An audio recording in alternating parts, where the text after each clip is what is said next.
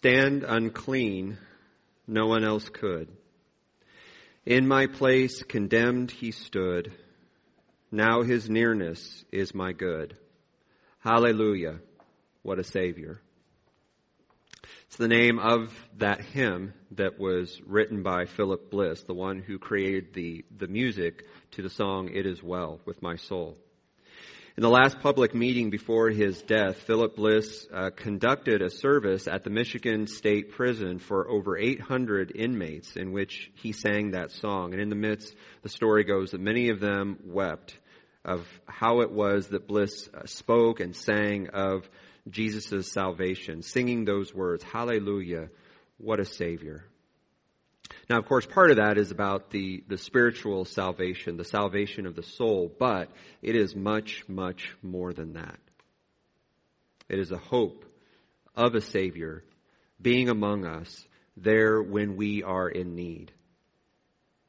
As the letter of Colossians writes, He has rescued us from the power of darkness and transferred us into the kingdom of His beloved Son.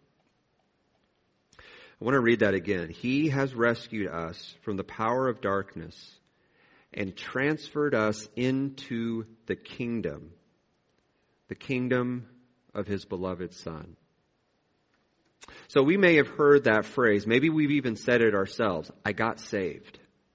And that has many different connotations. It has many different circumstances. Our story of salvation is our own. It is our own to tell in the way that we tell it, in the way that we have experienced it. And many times, like stories, we can hear it so often, or maybe even tell it so often, that we have to remember and go back to the moment when that story took place so that we remember just how important it is. Because sometimes those words don't necessarily have the same power as they once did. So when we hear the phrase, I got saved, what does that really mean? We could say, I got saved as though, I checked off a box and now I'm good with God, and doesn't really matter what happens now. We may have a story that is incredibly personal and detailed. Maybe a story even similar to that of Ebenezer Scrooge, as we're in the Christmas season. So when Scrooge wakes up after his experience that has stretched him and pulled him and drained him and saddened him and excited him, and at that moment when he thinks that he is doomed, that he has gone so far that he is irredeemable, that there is no way back, he wakes up. And he wakes up and he's back in his own room. He wakes up and it's Christmas Day. He wakes up and he realizes that he has been given a second chance. If you think about it, it's a very Methodist kind of story. Because it tells Scrooge that he was never abandoned, which we as United Methodists call prevenient grace.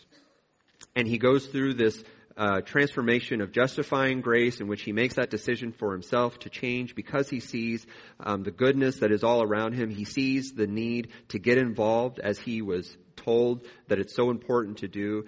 And he was given that grace of salvation. What it is that you do next, how it is that you go forward, how you move on. Sanctifying grace. So for us, do we know what it means to be saved? And again, not just kind of that simplistic, churchy kind of way that we talk about salvation. Do we know what it truly means to be rescued? To totally be powerless, to feel as though this is the end, only to maybe at the very last second be pulled out of that darkness. As Colossians writes, transferred out of that darkness into light, which is the kingdom of God. Bishop Carter, just a few years ago, wrote a book called Scriptural Imagination. And it's about how how Scripture is not just an answer book. It's not just a manual. It's not just a guide. But it also is to ignite that spark of imagination and creativity and so much more that makes us part of God's creation, of God's image. Bishop Carter writes that a scriptural imagination is the capacity to see the world through lenses given to us in Scripture, But even more than that, he writes, when we see the world through these lenses, it does not just change the way we see the current world, it also changes how we see that Scripture. There's a circle, he writes, between the reading of the text and the reading of the world in which we find ourselves. Scripture should prompt and ignite our imagination. It should help us to imagine the kingdom of God. So what helps you imagine Scripture? What helps you in the midst of reading Scripture imagine what it is that the story or the letter or the book is trying to message to you? How does it help you imagine the Christmas story? To imagine that Savior, to imagine being saved, to imagine a world needing saved. The character Superman helps us to imagine. His costume helps us to imagine. His powers help us to imagine. The way that he uses them helps us to maybe imagine a better world. So there's obvious Messiah, Savior characteristics about Superman. I think it's also important to know that Superman was actually created by two Jewish people. So there's also glimpses of a Judeo-Savior embodied in Superman. Now, the other side of that is Lois Lane. Now, one of the things that we might sometimes miss about Lois Lane is that in many ways, Lois Lane represents us. Lois Lane represents humanity. Lois Lane is cynical. She's distrusting. She dedicates her career as a reporter, really her life, to exposing these truths as a way to say to the whole world, I told you so. And so we might wonder, how can she not recognize that Clark and Superman are the same person? How is it that a simple pair of glasses stumps her? It's because she refuses to see the truth. She refuses to imagine a better world. So in the movie Superman Returns, Superman has been gone for 5 years. When he comes back, he sees how the world has moved on without him in it. Most importantly, of course, Lois Lane. Lois Lane has moved on. She's found a new person. She even has a kid. She even is about to win an award on an opinion article that she wrote titled, Why the World Does Not Need Superman. So obviously, when he hears about this, he wants to talk with her. And so one night he meets her on the roof of the Daily Planet and he says to Lois, why did you write that? And she says, because the world doesn't need a savior. And so this man of steel, who bullets bounce off him, who can shrug off a nuclear explosion, and yes, kryptonite hurts him a bit, but when he hears her say that, he actually takes a step back. The world doesn't need a savior. And so he asks her, will you go flying with me? And so he picks her up in his arms and they fly over the streets of Metropolis, flying higher and higher and higher until the entire world is just kind of this mass of little lights. And he says, listen, what do you hear? And Lois says, I can't hear anything. And Superman says, I can hear everything. You wrote that the world doesn't need a savior. But every day I hear people crying for one.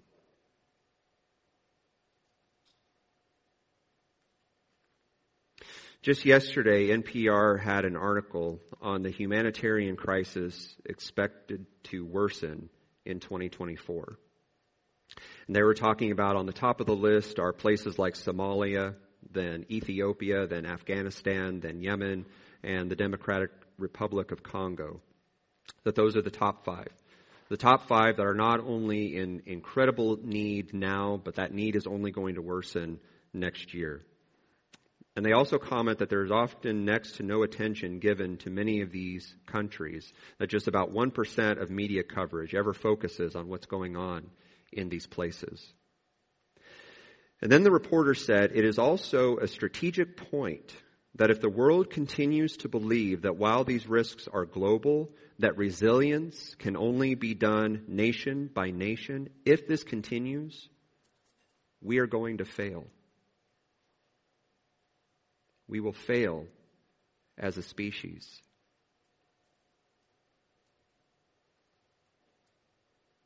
Do we allow ourselves to hear the cries of the world, of our community, of our neighbor? Do we allow ourselves to imagine God listening to the cries of the world? Bishop Carter continues to write in this book about scriptural imagination on communion. That among other things, on the way to communion, we overcome the obstacle of individualism. So imagination not only changes how we see Scripture, it not only changes how we see ourselves, it not only changes how we see the world as a whole, it also changes how we see each other. Because imagination is not just about creativity. Maybe even more importantly, imagination is about empathy. Last week was the 10th anniversary of the shooting in Sandy Hook Elementary School, where over 20 people lost their lives. And as some of these parents were being interviewed again, one parent was talking about how so many would approach them or say to them in some way, I just can't imagine. I can't imagine what you have gone through. And this parent says, I want you to imagine. Because oftentimes when we say that, when we say, I just can't imagine what you're going through, even when the intention is good and pure even, it's a disconnect. When we say to the person who is suffering, I just can't imagine what you're going through, it's a reminder that it's only you who are going through this, and I am separated from that because I just can't imagine. And I'm safe. So what the parent is saying is, I want you to imagine. I want you to imagine that day. I want you to imagine that moment. I want you to imagine how I responded. I want you to imagine how I go through every single day with what has happened. Because the more we imagine, the more we are able to see, the more we are able to connect, the more we are able to respond. The more we are able to change. This is what Jesus calls us to do. And not only does Jesus call us to do this, Jesus does this. This is the heart of the story. God hears the cries of the world and doesn't say, I just can't imagine what you all are going through. God connects. God empathizes. God responds, literally in the mode of incarnation. God comes down to our world, to our lives, to our situations, and responds in the birth of Jesus Christ, the Savior of the world. This passage of Colossians reminds us that God has made us strong in the response. So may you remember that, this letter tells us. May you be made strong with all the strength that comes from God's glorious power, so that you may have all endurance and patience, joyfully giving thanks to the Father who has enabled you to share in the inheritance of the saints of light. God has rescued us from the power of darkness and transferred us into the kingdom of His beloved Son, in whom we have redemption. So imagine God being born in Jesus Christ, God incarnate, for the world, an entire world crying out to be rescued, to be saved. When He comes, the hymn says, our glorious King, all His ransomed home to bring, then anew this song we will sing, all of us. Hallelujah. What a Savior. So here's why Family Christmas Live is so important. It's not just because it's fun. It is. It's not just because kids are welcome to come dressed as whatever they want, and they do. It's not because it's a fun reminder of a Christmas story and that it gives kids something fun to do and celebrate, that it allows all of us to kind of be kids at heart. It reminds us that this story and the heart behind it, the central focus of the entire miracle of Christmas, is that Jesus Christ is born for the entire world. For the Marys, for the Josephses, for the sheep, for the shepherds, for the magi, for the dinosaurs, for the giraffes, for the rhinoceroses. Any and all characters, any and all of creation are welcome to come to that stage and sit in that stable, because the message and the joy of Jesus Christ is God is here for the entire world. And especially those who have felt rejected. For a T-Rex who has said, you know what, your teeth are too big, you're scary, you're going to scare everybody off, you can't come to Christmas. Little arms, yeah, you got the little arms, what can you do? I had the chance the other day to watch the Guardians of the Galaxy holiday special, which I really recommend. It's beautiful. One of the reasons it's so beautiful is because all of these characters who are enjoying Christmas, they're opening presents and they're seeing all the lights. What you have to remember is each and every one of those people lost their family, or their family was taken from them. And so when they meet for the very first time, they are isolated, they are alone, and they don't believe that they have any more value until they find each other. And the joy of Christmas is when people, whatever their past has been, is they are reminded that they are not alone. You are not alone. Whoever we are, wherever we are, however we are welcome.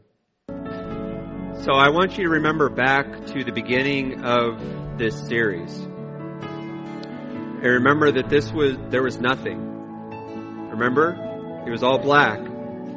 It was dark. And now look.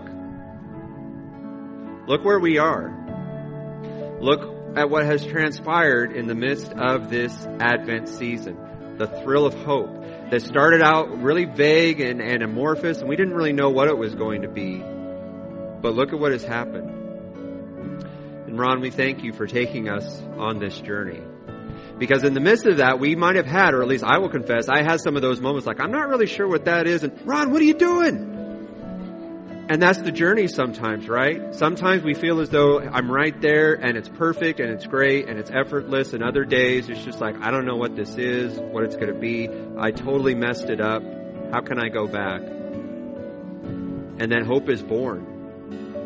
A thrill of hope that says, I am here for you and I'm here for the entire world. And not just Christmas, and we know that, but this is what the table reminds us, that is every day, every single day, when we feel as though we've strayed from the path and we've forgotten the image and we don't know how to use our imaginations, God will come in and respond and say, you know what, I've been here the whole time. All you need to do is see it. Because once we see it, then we connect with it and we respond to it and we share.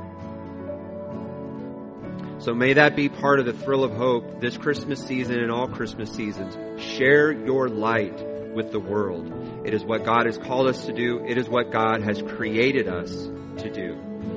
And may we go in the hope, in the joy, in the peace, in the love of Jesus Christ.